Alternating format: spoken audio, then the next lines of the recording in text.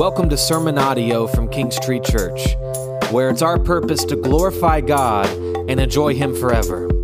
For more information about our church, please visit our website at kingstreechurch.com.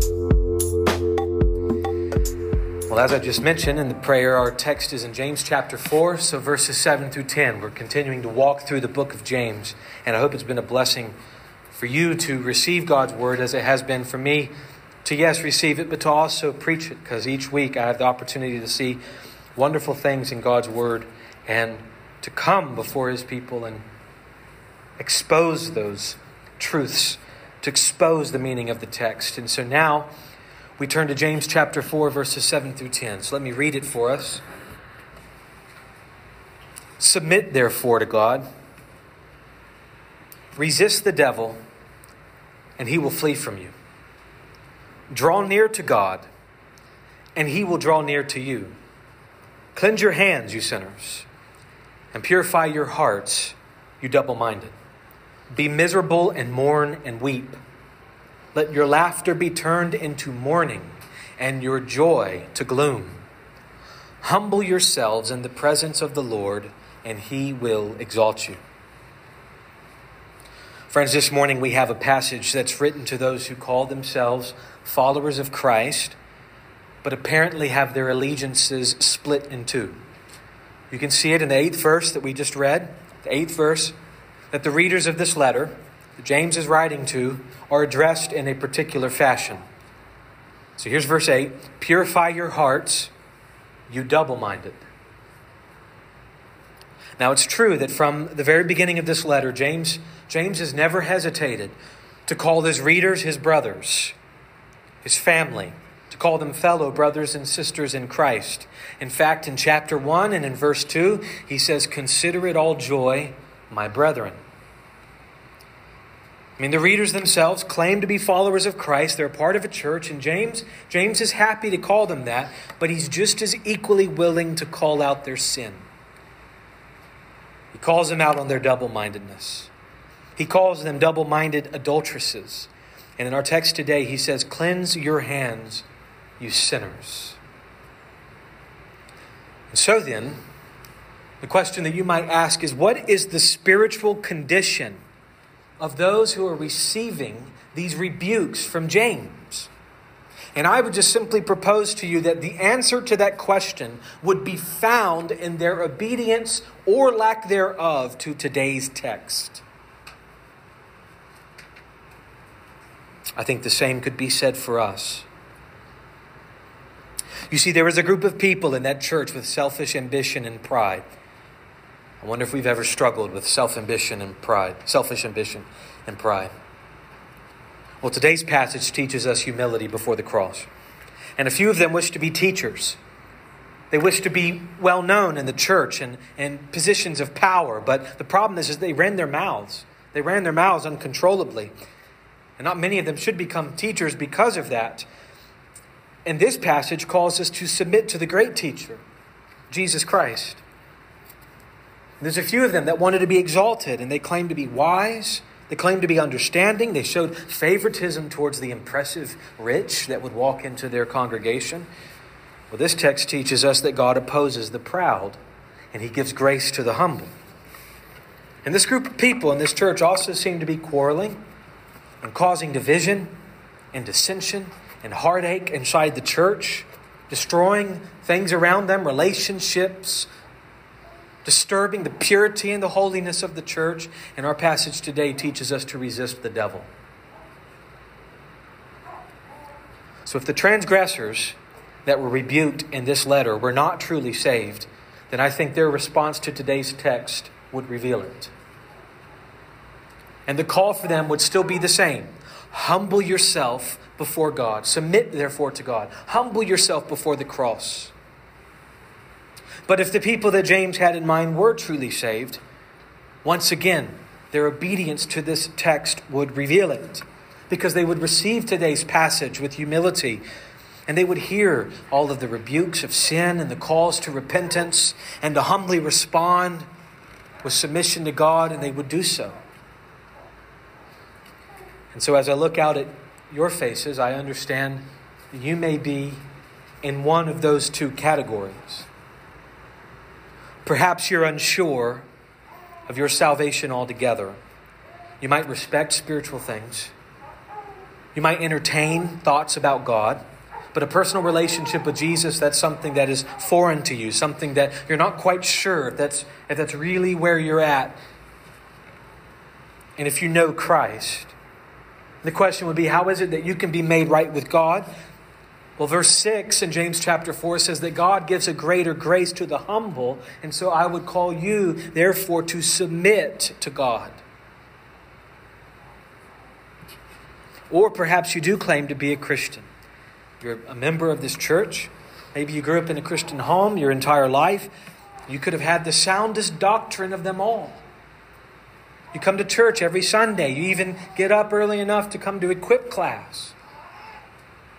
But you're miserable. And your life is full of doubts. Your life is full of fears and bitterness. You don't experience the type of peace and abundant life that is to be yours in Christ Jesus. The question is, could it be that you're living like a double-minded person? Well, dear brother and sister, God gives a greater grace to the humble. So once again, the call would be, therefore, submit to God. The passage that we have is a set of commands telling us to stop being double-minded people, claiming to be friends with God while we find ways to befriend the world and all the things in it. And these commands are a way to call us out on our sin and to call us to repentance and to bring us to our knees in humble submission to our gracious God. And so what I want to do in our time this morning is I want us to look at two major things. First, I want to draw your attention to the God of grace. And second, we're going to look at the commands he gives. So first, we're going to draw attention to the God of grace, and then we will look at the commands that this God of grace gives. You know, it's a shame that there have been so many who surveyed the book of James, and they've found it really to just be another rule book for the church. And it grieves my heart because that assessment of this letter couldn't be further from the truth. Because in many ways, James is a rebuke. It's a rebuke to a type of anti-gospel and self-sufficient pride. It's a written word of exhortation that is calling out our sin. And it's telling us how our sin is totally opposed to the character of God and his grace and his mercy. And the response to this sin in the book of James is not to try harder. It's not to go and do better and to pick yourself up by your bootstraps, but it's to remember who it is that our God is and to draw near to him in faith and repentance. We were reminded time and time again throughout this book that God is a God of grace. So let me show you this. Let me show you how God is a God of grace in the chapters that we've already covered up to this point in time. And then we'll turn and look at it in our specific text for today. We get the very first taste of the God of grace in James chapter 1, verse 5. So here's what it says. But if any of you lacks wisdom, let him ask of God, who gives to all generously and without reproach. What does God do? He gives to all generously and without reproach. So this is not just some simple command for us to go and do something like praying. Instead, we're compelled to pray by looking at the God of grace. And what I mean is that there's more than just the command to pray given here. The reason why we should pray is also given. That God is a God of grace who gives generously and without reproach, which means he never responds to our rightful prayers with stinginess, as though he has nothing to give, as though we're asking for too much, and he's not able to give it. And he never answers our prayers with reproach, with a slap in the face for waiting too long to pray, or for not providing for yourselves in the meantime. God doesn't give with reproach. And so we should pray. You see, God loves whenever we pray because He's a God of grace who loves to answer our prayers. And let me tell you, no heart that understands grace will fail to pray. It's only those who refuse to pray who live as though they can provide on their own. And so the call to pray in James is rooted in the doctrinal, theological reality of the God of grace. He is a God of grace who gives generously to His children. So pray. And in that same chapter, in chapter 1, we see it again in verse 17. The God of grace. Here's verse 17. Every good thing given, every perfect gift is from above, coming down from the Father of lights. So every good thing that you have in your life is from God, because God is a God of grace and He gives good things. This reminds me of 1 Corinthians 4, verse 7, where Paul teaches this very same concept. He says, "For who considers you as superior?" And here's something very important. What do you have that you did not receive? And if you did receive it, why do you boast as if you had not received it? In other words, don't boast for what you have. The material things you have, the spiritual insight you have, your faith and repentance in God, don't boast in any of this. Why? Because everything you have has been given by God. We are recipients. The God of grace is the one who gives good gifts. And then the very next verse in James is James 1:18, and we see it again. We're taught that our salvation itself is all of God's grace. It says, "In the exercise of His will, He brought us forth by the word of truth." So us being born again, our salvation is not of our doing. It is God's doing, the God of all grace. And so you see the God of all grace all throughout chapter 1. And then we get to chapter 2, and once again there's a command. But are we given a command just like a rule book? Is that all that James is wanting us to do? Follow the rules? Or is there something greater going on? So James chapter 2, verse 1 is where we see the command, and it goes like this. "My brethren, do not hold your faith in our glorious Lord Jesus Christ with an attitude of personal favoritism." Don't show personal favoritism and claim faith in Christ. That's the command. Don't give preferential treatment to the rich while ignoring the poor. But why? Just because? Just because it's the rule? No. The reason why we shouldn't claim faith in Jesus Christ with an attitude of partiality is because God is not partial.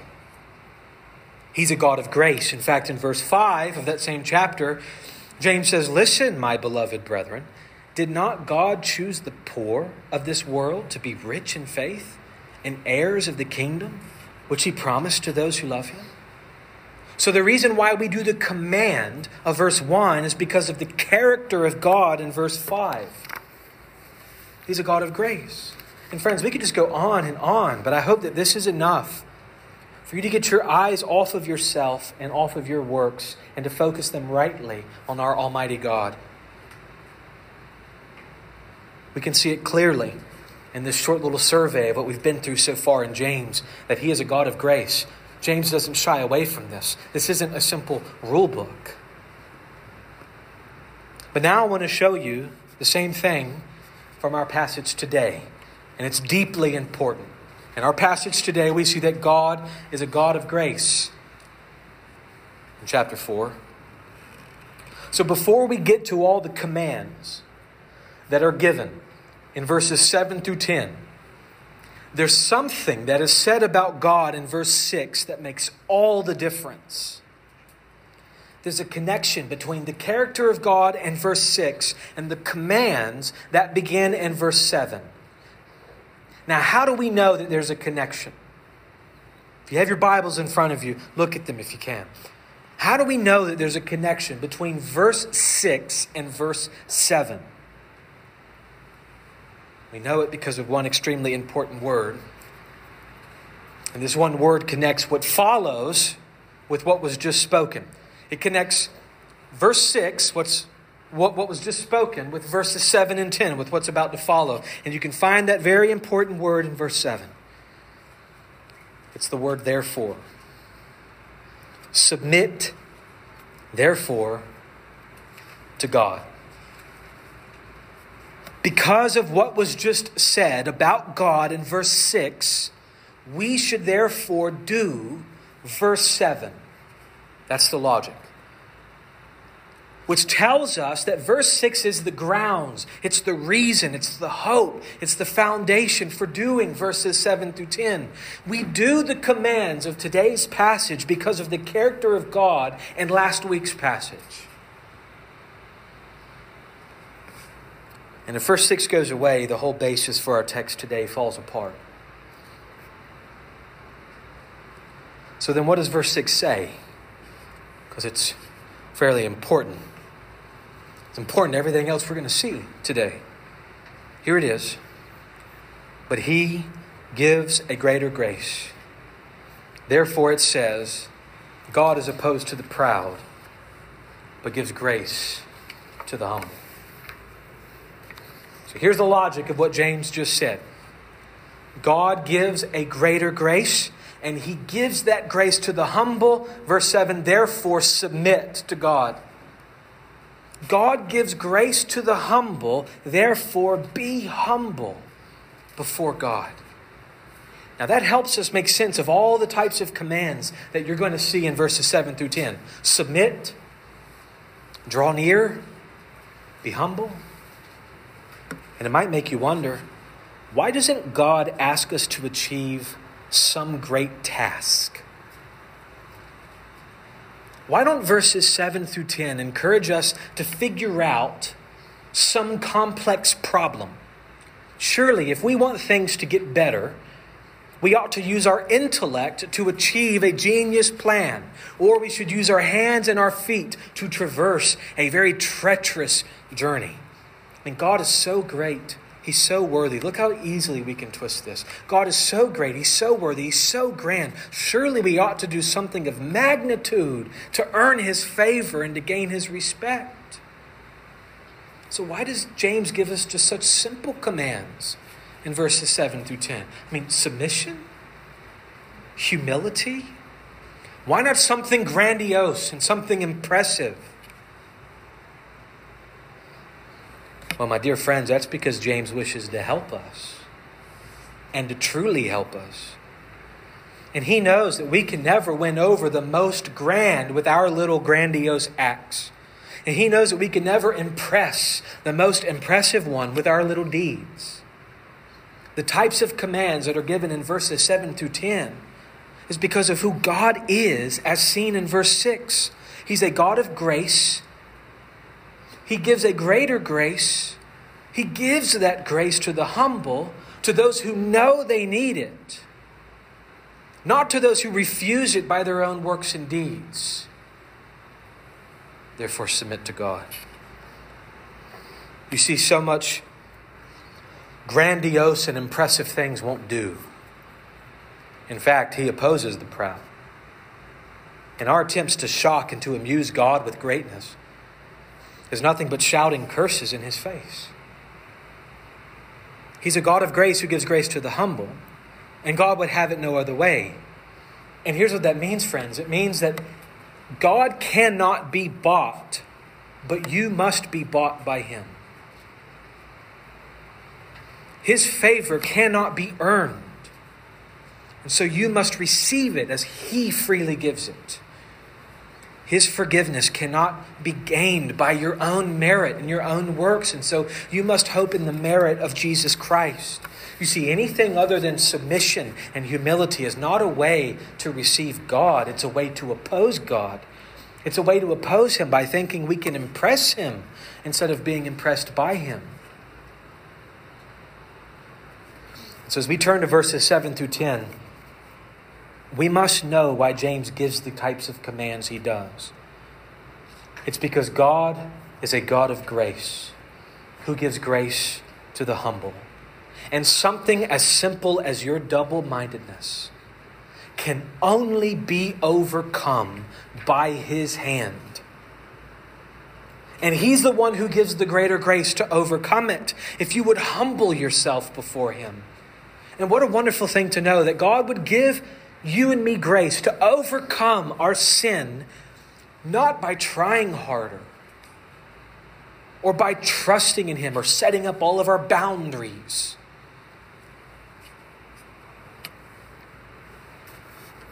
Not by trying harder, not by working to overcome it. But God would give us grace to overcome our sin by trusting in him, by falling before him in humility. And I know that your temptation might be to say, well, that wouldn't work. I mean, surely there's something that I need to go and do, right? I mean, some kind of act of extreme difficulty in order to overcome it. And I would just challenge you, brothers and sisters, to consider that those acts of repentance will come to those who receive grace. But the water of strength and power and will to do it is not drawn from the well of yourself. It's found in God, who is the fountain of living waters. And you must confess that your well is dry and your tongue is parched, or else you will never come to him and drink.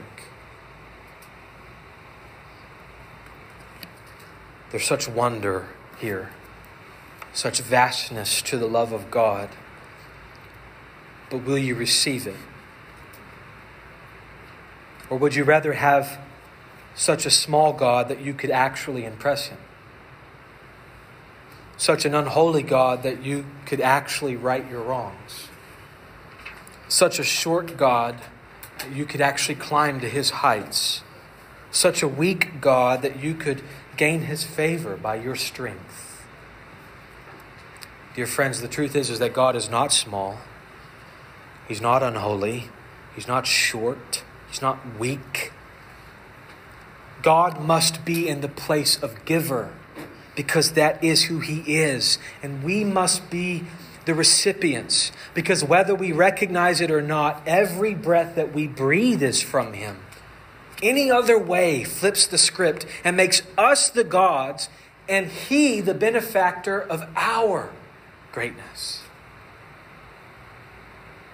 And so as we turn to these commands that seem like anyone can do them, it's because of this. Anyone could, if they're willing. You don't have to be rich or talented, or strong or tall, or popular or noble or well-known. Anyone can receive grace as a gift, because that's what grace is. It's a gift to be received through humble faith. The question is, will you receive it? And because our hearts want to find the most difficult thing to do to please God, humility itself becomes the most difficult thing to do. Admitting that there's nothing we can do becomes the hardest thing to do of all. And so may God give this to us. And may we come humbly now before his word, asking for his help as he grants us humility and submission. We have reason to believe that he will, because he's a God of grace, and he gives a greater grace to those who are humble. And so then, with all this in mind, we should now be more prepared to receive the commands that he gives. There's 6 of them. And so for the rest of our time together, let's consider what God's word would have us to do. And the first command is really at the head of all of them. If you do this one, you'll find yourself doing all the others. And so we're going to spend the majority of our time on this first command, and it's this: submit to God. You'll find it in verse 7. Submit, therefore, to God. You know, if you track the storyline of Scripture, you'll find what the true problem of humanity is. It's not that we have ailing bodies or that the world is set to decay. It's not simply our environment or the chemicals going on in our brain. The real problem is that we are rebels. We are rebels against the living God. We do not submit to him as our God, as our Lord, as our King. I mean, surely rebellion is what happened when Adam and Eve listened to the snake instead of God, choosing to trust in the devil and to act on their own lustful desires instead of submitting to the Creator, wishing to become more like God or to become like gods themselves instead of joyfully living life as those created in God's image. And rebellion was also at play when people began to build a tower into the heavens and to make a name for themselves. Instead of living to make a name for God, the Tower of Babel was a way to make a name for humanity. I mean, God commanded the people to fill the earth, to multiply and fill the earth, and to live for Him as His image bearers. But they decided to stay in one location to become like gods themselves. And surely rebellion is what happened when the Israelites worshipped the golden calf, right after Yahweh delivered them from Egypt. And rebellion is what happened when Israel wanted an earthly king instead of God as their divine ruler. I mean, God Himself looked at Samuel and said, "They have rejected me as their king." And it was rebellion at play when the people scorned and persecuted the prophets, the very ones who preached God's word. They came bearing the very words of God, and His words were time and time again refused. And was it not rebellion? Was it not rebellion on greatest display when Jesus came to His own, but His own did not know Him? It was rebellion when the rich young ruler refused to give up his riches in order to follow and know the Christ. It was rebellion when the people wanted Jesus for His food and for His medical miracles, but not His saving grace. And it was rebellion as they took the Son of God and they beat Him to a pulp and they nailed Him to a cross. In the same way, it's rebellion when we hear the gospel of Jesus Christ and reject it. Or when we hear the commands of our Lord but go our own way. It's rebellion when Jesus' commands are clear in the Bible, but our obedience is delayed or altogether missing. So selfish ambition and not bridling the tongue and quarreling in the body and finding excuses to be half-hearted, refusing to give, not making disciples, not meditating on God's word, being prayerless, living after our lusts, being filled with envy and pride, neglecting to gather with the church and living with a harsh temper. This is all rebellion. Jesus says in Luke 6:46, "Now why do you call me Lord, Lord, and do not do what I say?" If He were truly your Lord, you would submit to Him. That's the point. This is one of the great reasons for why Jesus died. Paul tells us so in 1 Corinthians 5:15. He didn't die just to forgive us of our sins. In 1 Corinthians 5:15, it says Jesus died for all, so that those who live would no longer live for themselves, but for Him who died and rose on their behalf. So where we used to be rebels of God, Jesus died so that we'd be saved. And in being saved, we'd no longer be rebels, but followers. We would submit to Him. Now, Paul understood this well in his life, and he said, "I don't consider my life of any account as dear to myself, so that I may finish my course and the ministry which I received from the Lord Jesus to testify solemnly of the gospel of God's grace." In other words, the old sinful Paul is gone. The old man, Paul, and all of his ways are dead, so that I may live for God and do what God has called me to do. We are called to submit to God, to stop going in our rebellious ways, to repent of our sin, and to follow Jesus with reckless abandon. And friends, submission is total. It's not just in this one area or at this one point in time. And while you may be unaware of what to believe or what to do, those who have true saving faith will submit to God's word when it comes to them and instructs them in the right way. They won't fight and kick and claw in refusal and opposition. And so submission to God includes several things. It includes this. It includes an acceptance of what God says about our condition.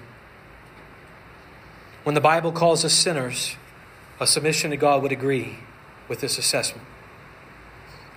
When His word teaches us that we're desperately wicked and totally dead in our sins apart from being born again, then a true submission towards God would say, "That's true," instead of, "How dare you say that?"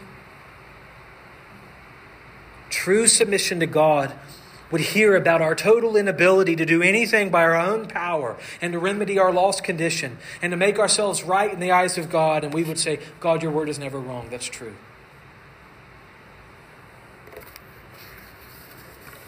Submission to God would not only accept what God says about our condition, but it would also acknowledge the just punishment that we deserve because of it. It's actually a sign of an unsubmissive heart when a sinner recognizes his sin, but says he deserves to be with God in heaven anyways. What a shame to hear rebels against an eternally holy king telling that king that he has no right to punish for their rebellion, or that his punishment is too severe or altogether unjust. No, friends, a submissive heart says, yes, Lord, I know that I'm a sinner and I deserve death. I deserve everlasting punishment by your wrath because I have committed an unquantifiable evil against your holy name. But a person who truly submits to God would also rejoice over the only mediator between God and man. And of course, this is Jesus Christ. Now, some want to be their own mediators, but they can't possibly make up this infinite chasm between them and God. Only God could do that. And so true submission rejoices over Jesus. And I pray that today you would rejoice over Jesus and that you would receive him today. That you wouldn't tell God how it is that he must go about saving you, but that you would humbly receive his way of salvation. That Jesus Christ, fully God, was able to be the perfect sacrifice needed to pay for our sin. And Jesus Christ, fully man, was able to be our rightful representative, to stand in our place and to live the perfect life we never could. Friends, the one who submits to God rests all their hope in Jesus Christ. And the truly submissive follow Jesus at all costs. The Great Commission tells us to do more than make disciples by baptizing them. It tells us to teach them to obey all that Christ has commanded. But you see, there's two kinds of people in the world, and it shows whether or not they're truly followers of Christ or not. Those who hear Jesus' words and obey, and those who hear Jesus' words and do not obey. Those who submit to God and those who don't. The ones who don't are like a wobbly house that's built on the sand and it's destroyed by the storm. But the ones who submit to God are like a house that's built on a solid foundation that can weather any wind, any bombardment from the waves. Someone who's truly received Jesus receives Jesus. Not only one part of him, or one thing he teaches, or one way that he asks to live. Submission to God is repentance from our sin and rebellion and turning to Jesus as our Savior and our Lord. As Charles Spurgeon once said, Jesus saves us from our sin, not in our sin. When we're saved, we're born again and we're given new hearts and new desires and new loves. And the bondage of sin is broken and our hearts are freed now to live for God. And so the question is, do you follow Jesus at all costs? How do you respond to God's word being preached on Sunday mornings? Seriously, ask yourself the question. How do you respond to God's word on Sunday mornings? Whether you take it to heart or forget it, it's still a response. Do you grow forgetful? Does it go in one ear and out the other? Are we like the people in this book that are hearers of the word and not doers? I mean, does our mouth long to chew on our lunch after the service more than our heart longs to chew on the words of God throughout the week? Dear brothers and sisters, if we are to submit to God, we are to receive the word of God when it's preached and to meditate upon it and to pray about it afterwards and to talk it over with our families for lunch and dinner and to consider it and to remember it and to speak about it with one another throughout the week. Or perhaps there's an even more striking question to test whether we submit to God or not. How do you respond when you're confronted and corrected with God's word? Are you offended and angered? Do you have a desire in some sense to stone the messenger? Or do you humbly receive the truth? You know, there's no making disciples without teaching those disciples to obey all that Christ commanded. And you're in a disciple-making church, I hope. Which means that there will be times when you're taught a truth from the Bible that you didn't previously know. And times when your current beliefs are lovingly corrected. And times when your sin is going to be tenderly rebuked. And times when you're going to be exhorted and challenged to walk in faithfulness. And whether or not you respond in submission to God and His Word is the mark of whether or not you're truly a disciple of Christ.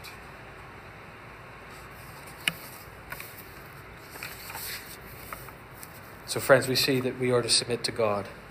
And our time is coming to a close. And so the rest of the 5 commands are simply just brief extensions of this submission. They all fall under that general head. If you submit to God, you'll find yourself doing the rest of these commands.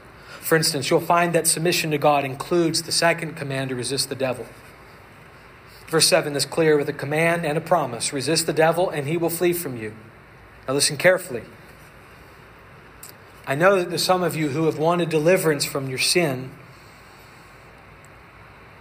but perhaps have not spent a day fighting it. The command here is to resist the devil. And if you truly love Jesus and submit to Him as your Lord, it will only be natural for you to resist his adversary.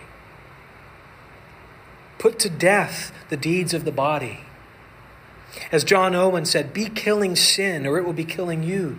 Likewise, Spurgeon said, if you are to have peace with God, there must be war with Satan. So resist the devil. You're in here this morning, and each of you, I'm sure, have some sin that you struggle with that very few people, if any, know about. If you love the Lord and are willingly submitting to Him, resist the devil in this area. Fight him, not with flesh and blood, but in the Spirit, through contemplation on the gospel and communion with God and confession of sin to others.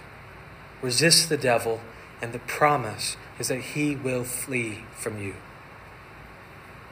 Next, we're commanded to draw near to God. Look at verse 8. Draw near to God, and He will draw near to you. And I think that's a beautiful reminder of how to overcome our double-minded ways. Resist those ways, yes. Resist the devil, yes. But draw near to God. In fact, I might propose that drawing near to God is the prerequisite to resisting the devil. No one successfully resists sin by their own power. But those who draw near to God in prayer, they can know the victory that is to be had. I think that some of us spend so much time, I know I'm guilty of this. You ask yourself, am I guilty of this? I think some of us spend so much time focused on our sin and feeling guilty about it and setting up boundaries around it and complaining about how hard it is to overcome, that we do just about everything else other than drawing near to the Lord. So why do you find no victory? Why are you miserable? Why don't you experience peace? Where's your assurance of faith? Well, take a look at your knees and see if they bear the marks of kneeling in prayer. Do your Bibles wear the stains of tears? Do your closets reveal where you've been with the Lord? What if you brought these things to the throne of grace? And what if you sought daily communion with Him? And what if you refused to leave before His presence in the morning until you've tasted of such a sweetness of who He is that everything else is distasteful and bitter? The promise is that He will draw near to you if you draw near to Him.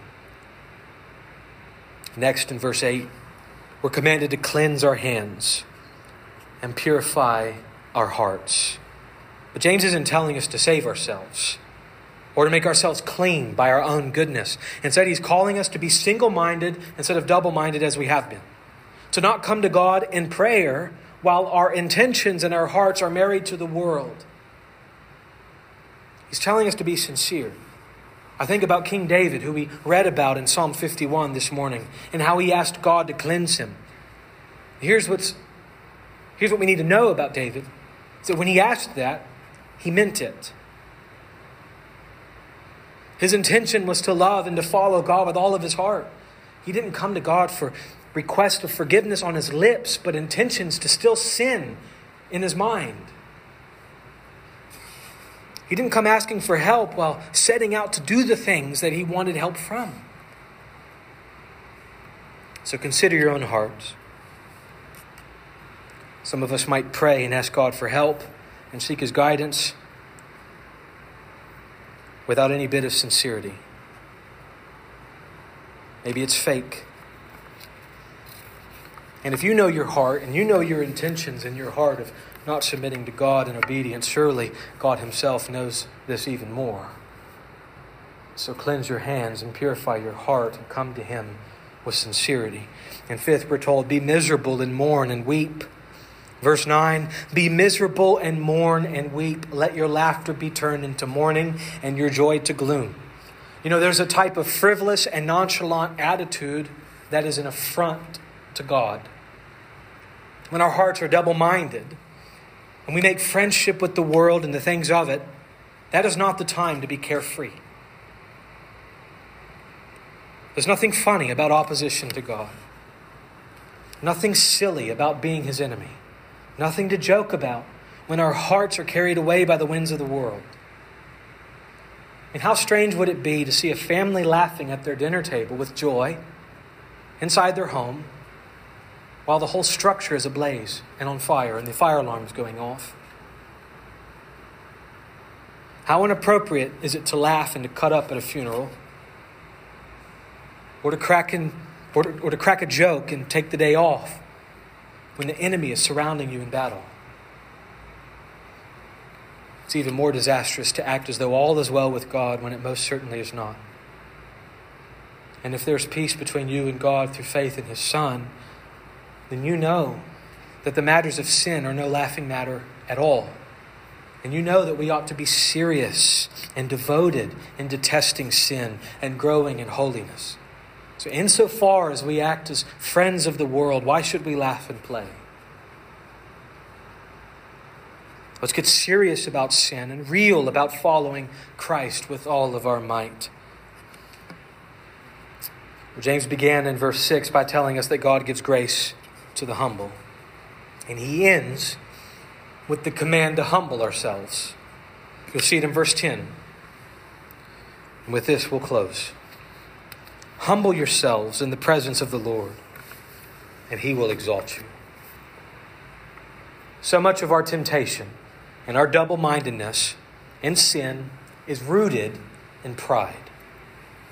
A pride that seeks to elevate ourselves by putting other people down, by associating with the rich and the elites, by achieving positions of power and living with selfish ambition and greed and envy. These are all those pleasures, the sinful pleasures that lead us to these things and to become friends with the world. Verse 10 reminds us of another way to be exalted.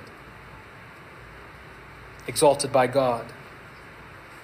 Humble yourself before God and he will exalt you. That is not achieved on the road of pride. It must be the road of humility. And so we have to ask ourselves, is it worth gaining the whole world and losing our soul? Is it worth being exalted by humans in this life, but rejected by God in the life to come? I think much of our double-mindedness would cease if we simply thought this way. May I be content with knowing Christ. May I be willing to lose all else for the surpassing worth of knowing Jesus. And while a single soul may never know my name on this earth, my God in heaven has called me by name, and he will raise me up on the last day. For me, this is all I need.